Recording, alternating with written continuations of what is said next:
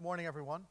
Our scripture passage today is 1 Corinthians chapter 2, and I'm going to read just the first 5 verses, but I'll refer to some of the rest of the chapter throughout the message, so you may want to keep your Bible open as I read.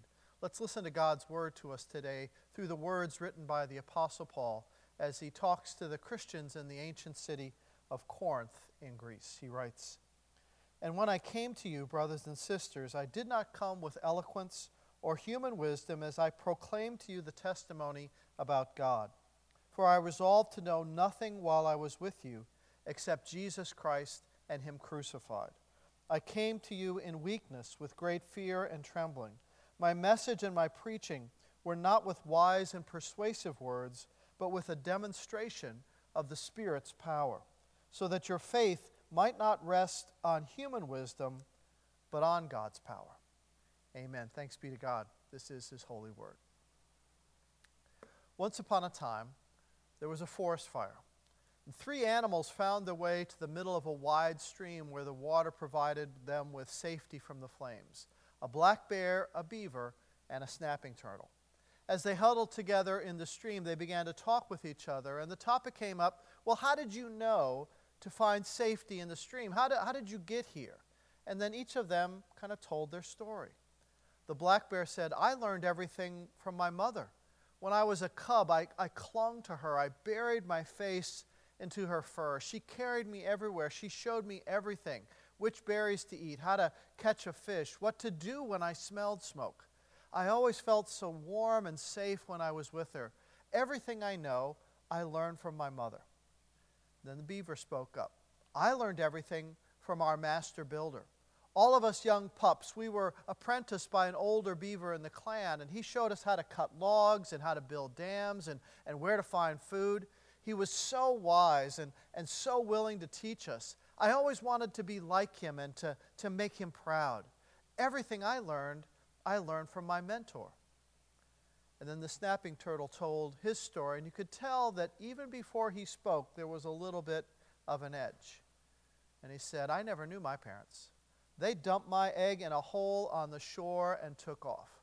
I don't know who they are or what they look like. From the moment I hatched out of that egg, I have been on my own, and it is a struggle for survival from the very beginning. I had to crawl my way back to the water. Predators everywhere, and it was every turtle for themselves. A lot of my brothers and sisters, they didn't make it. If it wasn't for this hard shell, I wouldn't be here today. Nobody helped me. I made it all on my own." And silence kind of settled over the stream. And then the black bear said, "But we're all here now, and we're all safe. So the most important thing is, where do we go from here?" You see, they'd all reached the same point. They'd reached the safety in the middle of that stream, and it really didn't matter how they learned to escape the forest fire. Their key question was, where do you go from here? Where do you go from here? What's your story? How did you get here this morning? How did you get to this point in your life? How did you get to Christ? Was it through the loving witness of a family member, your parents, a sibling, a spouse, a grandmother? Was it someone in your family that helped bring you to a faith in Christ? Or was it a mentor, somebody who was a little bit further down the path, who offered you a helping hand? A youth group leader, a friend, a teacher, a coach, someone you respected, someone who was willing to invest in you, someone who saw your potential and helped draw that out of you. Is that how you were drawn to Christ? Or were you more like that snapping turtle? Maybe you didn't have the loving nurture of a parent or the help or inspiration of a mentor. Maybe you kind of came to Christ on your own, and maybe you still carry some pain about your journey.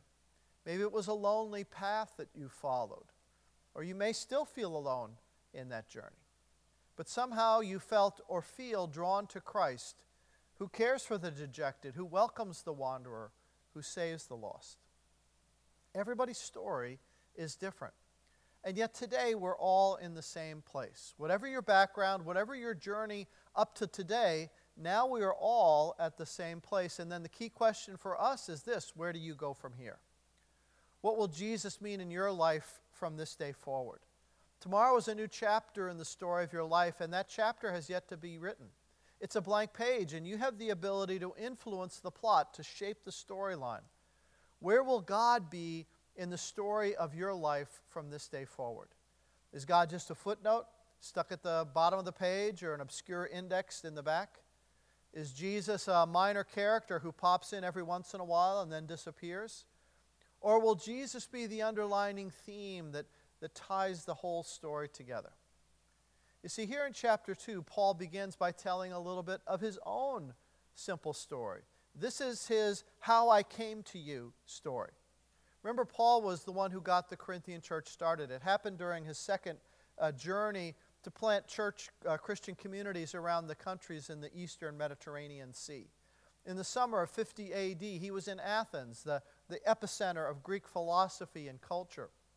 He went from Athens to Corinth, which was Greece's economic and business center. It was a port city that attracted people from all over the ancient world, every language, tribe, culture, and religion known in the Western world. They all piled into Corinth. Every lifestyle, everything imaginable, they had it. Corinth was a decadent and sin-filled, really pagan playground. And it was from that diverse, kind of messed up audience that people heard about Jesus Christ and then responded to the gospel message and became part of the Corinthian church. Listen to how Paul describes this group of people who made up the Corinthian church in chapter 6, starting with verse 9. He writes, "Or do you not know that wrongdoers will not inherit the kingdom of God? Do not be deceived. Neither the sexually immoral, nor idolaters, nor adulterers, nor men who have sex with men, nor thieves, nor the greedy, nor drunkards, nor slanderers or swindlers will inherit the kingdom of God. And this is what some of you were. But you were washed, you were sanctified, you were justified in the name of the Lord Jesus Christ and by the Spirit of God." Did you hear that list? I mean, that's the pool of people who populated the church in Corinth, thieves, addicts, and all the rest. They didn't come from some squeaky clean, pure as the driven snow background. These were hard-living people. Their tattoos had tattoos. But now they were in the middle of the stream of God's mercy. And they were trying to learn how to live in such a way as to please Christ and to reflect His love and grace and justice to the city. They were trying to shed their old way of life and put on Christ's new way of living.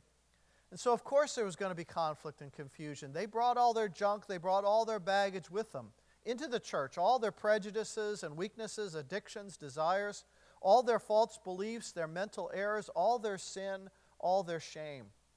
They brought all that with them into the church. But now they are all at the same point in Christ. They've all made it to the middle of the river of God's grace. And Paul is beginning to ask, where do you go from here? How can God be central to your story? How will God move you on toward spiritual maturity? Because that's the goal. Change. Moving towards spiritual maturity. The gospel says, come as you are, but not stay as you are. Don't stay stuck in your past. Move closer to Christ. Now that you know Him as your Lord, as your Savior, God's goal is that you would become more and more like Jesus. The goal of discipleship, the goal of being a disciple is to become more and more like Jesus Christ in your thinking, in your actions, in your attitudes, in your relationships, made new. That's the phrase that's used over and over again in the New Testament to describe what spiritual growth looks like. Made new. Ephesians 4:22 says, "You were taught with regard to your former way of life to put off your old self, which is being corrupted by its deceitful desires, to be made new in the attitude of your minds, and to put on the new self, created to be like God in true righteousness and holiness." The new self that's different from the old self, a new self that lives and grows because of the presence of Christ in your heart. That's the goal, to move people towards Christ and towards spiritual maturity. That's why one of our core values is this, that we encourage your next step. We encourage your next step. Wherever you are right now in your faith, there is a next step for you.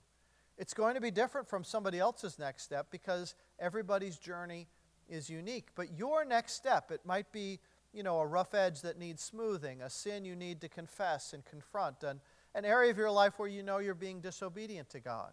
Might be the need to find greater focus in your prayer life, to surrender your schedule, your calendar to God. And maybe God needs to help you develop a heart of compassion. Maybe you had a hard heart or a judgmental attitude. Or maybe your political beliefs are obscuring and clouding your understanding of the gospel. Maybe your next step comes in serving, using your gifts to benefit others and not just yourself, to benefit your church and your community. Instead of being a taker, you become a giver. Instead of a consumer of spiritual goods and services, you become someone who is a contributor to the health of the body. You start giving of yourself and your time. Your next step might be in joining a Bible study or small group, beginning to learn more about the Scriptures and how to apply God's truth to your life. I don't know what your next step towards spiritual maturity might be, but I know there is one. And I know you should be praying about it and asking, where do I need to grow? What is my next step in my spiritual walk with you, Lord? Paul begins with himself. And so he says in our passage that he came to them without eloquence, just the simple truth, without any kind of pompous superior wisdom. I mentioned last week how wisdom and eloquence and debate were prized in Corinth. Everyone was an amateur philosopher. But Paul had tried going down that road when he was in Athens. Do you know that story? If you look back in Acts chapter 17, verses 22 through 31, Paul goes and visits, when he first arrives in Athens, he goes to the marketplace, where there's a lot of open-air debates going on, primarily between two different schools of philosophy, the Epicureans and the Stoics. And they were polar opposites, couldn't be farther apart. The Epicureans were pleasure seekers. Good food, good wine, and party till you pass out. That was their philosophy of life. The Stoics were all about controlling your passions and desires. Like Buddhist monks, they sought to eliminate any desire, and through self-will and severe bodily discipline to always keep under control their emotions and thoughts. And Paul starts to debate with them. He wanted to show them that he could play their game. Paul was no intellectual lightweight. He himself was highly educated. Unlike many of the first disciples of Jesus, they were fishermen. They had no formal education, but Paul basically had a PhD in religion. And he wasn't intimidated by the Greek philosophers. He had the intellectual chops to run with the big dogs in Athens. He even quoted Greek poetry to them in his presentation of Christ. He tried to kind of package Christianity in a way that would appeal to them. But as brilliant and as eloquent as Paul was, Athens was one of the few places where his preaching had little effect. Little effect. And I think he learned his lesson. Never again. Never again would he try to package the gospel in such a way just to win the approval of an audience. Boy, I wish we as Christians would learn that lesson today, because there's so many groups, pastors, churches that are desperately chasing affirmation from the surrounding culture, desperately wanting just to be liked, wanting to be affirmed, wanting to be accepted by the secular culture we live in. And to do so, they're willing to kind of shade the gospel, kind of compromise the gospel in order to just get some little scrap of approval or affirmation from the world. They want to be seen as cool, as hip, as with it, as progressive, as in step with the culture, with where the culture is headed. And in doing so, they lose sight of the truth of Scripture and modify their message so much it's almost unrecognizable, just to make it palatable to the surrounding world. The simple truth of the gospel then gets lost in that process. Remember what Paul said last week? The gospel will always be offensive because it calls on people to surrender everything to Jesus. So when Paul came to Corinth, he made a decision.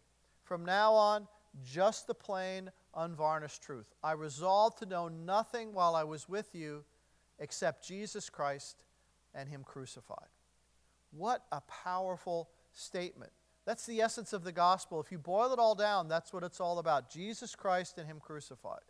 And Paul's focused on that like a laser beam. I mean, boom, he hits his target like an arrow.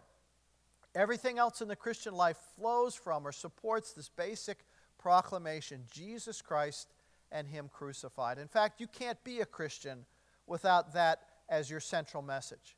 People who lose the cross as the foundation for faith, they really should just be honest enough to admit that they're no longer Christian. The gospel message had been quite a surprise to the Corinthians. that God cares, that God loves, that God acts, that in Jesus, God stepped into history to save me. I mean, it's a surprise to us, isn't it, that God acts to salvage my life, to forgive and to cleanse and to empower, that God's not distant or uncaring or angry. So many people have those misguided views.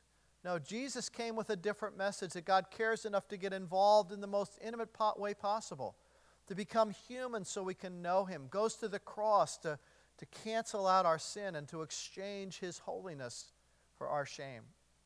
This is a total surprise to the Corinthians.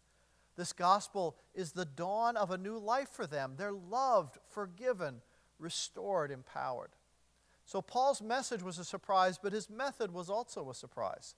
He describes his method as simplicity and weakness, fear and trembling. No wise words, no slick tricks.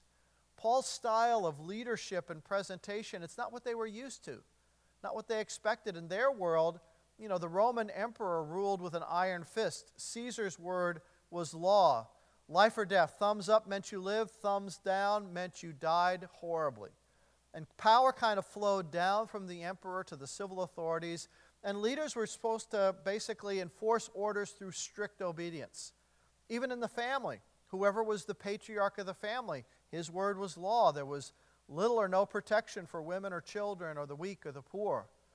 That kind of absolute power was easily abused and misused. But that's the kind of leadership they expected from Paul. So Paul's method was a surprise because he modeled Jesus. And Jesus was a different kind of leader, an unexpected leader, a servant leader. Paul had been in positions of power before he turned his life over to Christ, and power that he used to arrest and to torture and to kill Christians. God literally knocked him off his high horse, humbled him. He became a new man and a new kind of leader. Do you remember the movie The Wizard of Oz? Think about the difference between Dorothy and the wizard. Dorothy was just the wrong kind of leader for the year 1939 when the movie was made. She's the wrong kind of person to lead. First, she's the wrong gender. In the 1940s, men were supposed to lead, not women. And she's young. A leader's supposed to be older and wiser, and Dorothy was just a teenager. Plus, Dorothy was a seeker and not a finder. She's just as lost as everybody else. The only difference is that she has a passion to get back home, a passion to go somewhere, and her passion is basically what qualifies her as a leader so that others want to join her. Her message is really, I'm lost, but I'm on the move. Join me. Now, the wizard, he fits the profile. He's the right gender, the right age, supposedly filled with wisdom, got this terrifying power, projects this image of knowing all answers. He can't even be questioned. But it turns out he's even more lost than Dorothy is. He just doesn't admit it. And through his relationship with Dorothy, the wizard realizes he needs to go on a journey too. Dorothy was a different kind of leader. Well, that was the Apostle Paul. The key for him was that he didn't depend on having a title or a position. He depends on the power of the Holy Spirit. The whole rest of the chapter, in chapter 2, it's all about the Holy Spirit and the way the Holy Spirit is at work in your life as a follower of Jesus. If you've given your life to Him. I wish I had time this morning to go through it verse by verse, but I don't. So let me encourage you to maybe do a little bit of homework. Just read through the second half of 1 Corinthians 2. Just write down all the ways the Holy Spirit is described, all the characteristics of the Spirit, or the things that the Holy Spirit does. It's quite a list. Describes all the ways the Holy Spirit is used to reveal God's power and peace to us. All the ways the Holy Spirit teaches us and supports us. And how important it is that we develop a sensitivity to the Spirit so we can really listen to God and understand what He's saying to us through His Word, how He wants us to live, how we can join Him in all that God is doing in the world. You know, there's one big difference between our story and the story of the bear, the beaver, and the turtle. See, God has been using the Holy Spirit all along to draw you to Himself. He has been at work behind the scenes, even before you had any spiritual interest at all. God is always previous. God is always previous. Through the Holy Spirit, God has been planting seeds in your heart, extending His love to you, slowly trying to draw you to Himself like a magnet. Even if you felt alone in your journey, you were never alone. In the simplicity of the gospel, he welcomes you into the river of his grace. We are all invited, and we are all welcome to that same place. But then the question is, where do you go from here with Jesus? Going on towards spiritual maturity means surrender and sensitivity to the Holy Spirit, so that Jesus becomes more than just a footnote, more than just a minor character in your life story. Instead, his fingerprints are seen on every page. Let's pray together. Lord, I do thank you for just the simplicity of the gospel, of Jesus Christ and him crucified. Lord, there's so much power in those few short words. The very Son of God taking on human flesh, bearing our sin voluntarily on the cross. When he could have demanded our worship, he accepted our punishment. And so, Lord, we are so grateful that through his death and resurrection, his ascension and his coming again, that we have this new life given to us now through your indwelling Spirit, who is the conduit of your grace to us right now, Lord. As we stand in the middle of this river of grace, Lord, let us welcome others into the waters, that they too might know your peace and your power. And Lord, help us to be those who would share that good, simple gospel message of God's love throughout this day. In Christ's name we pray.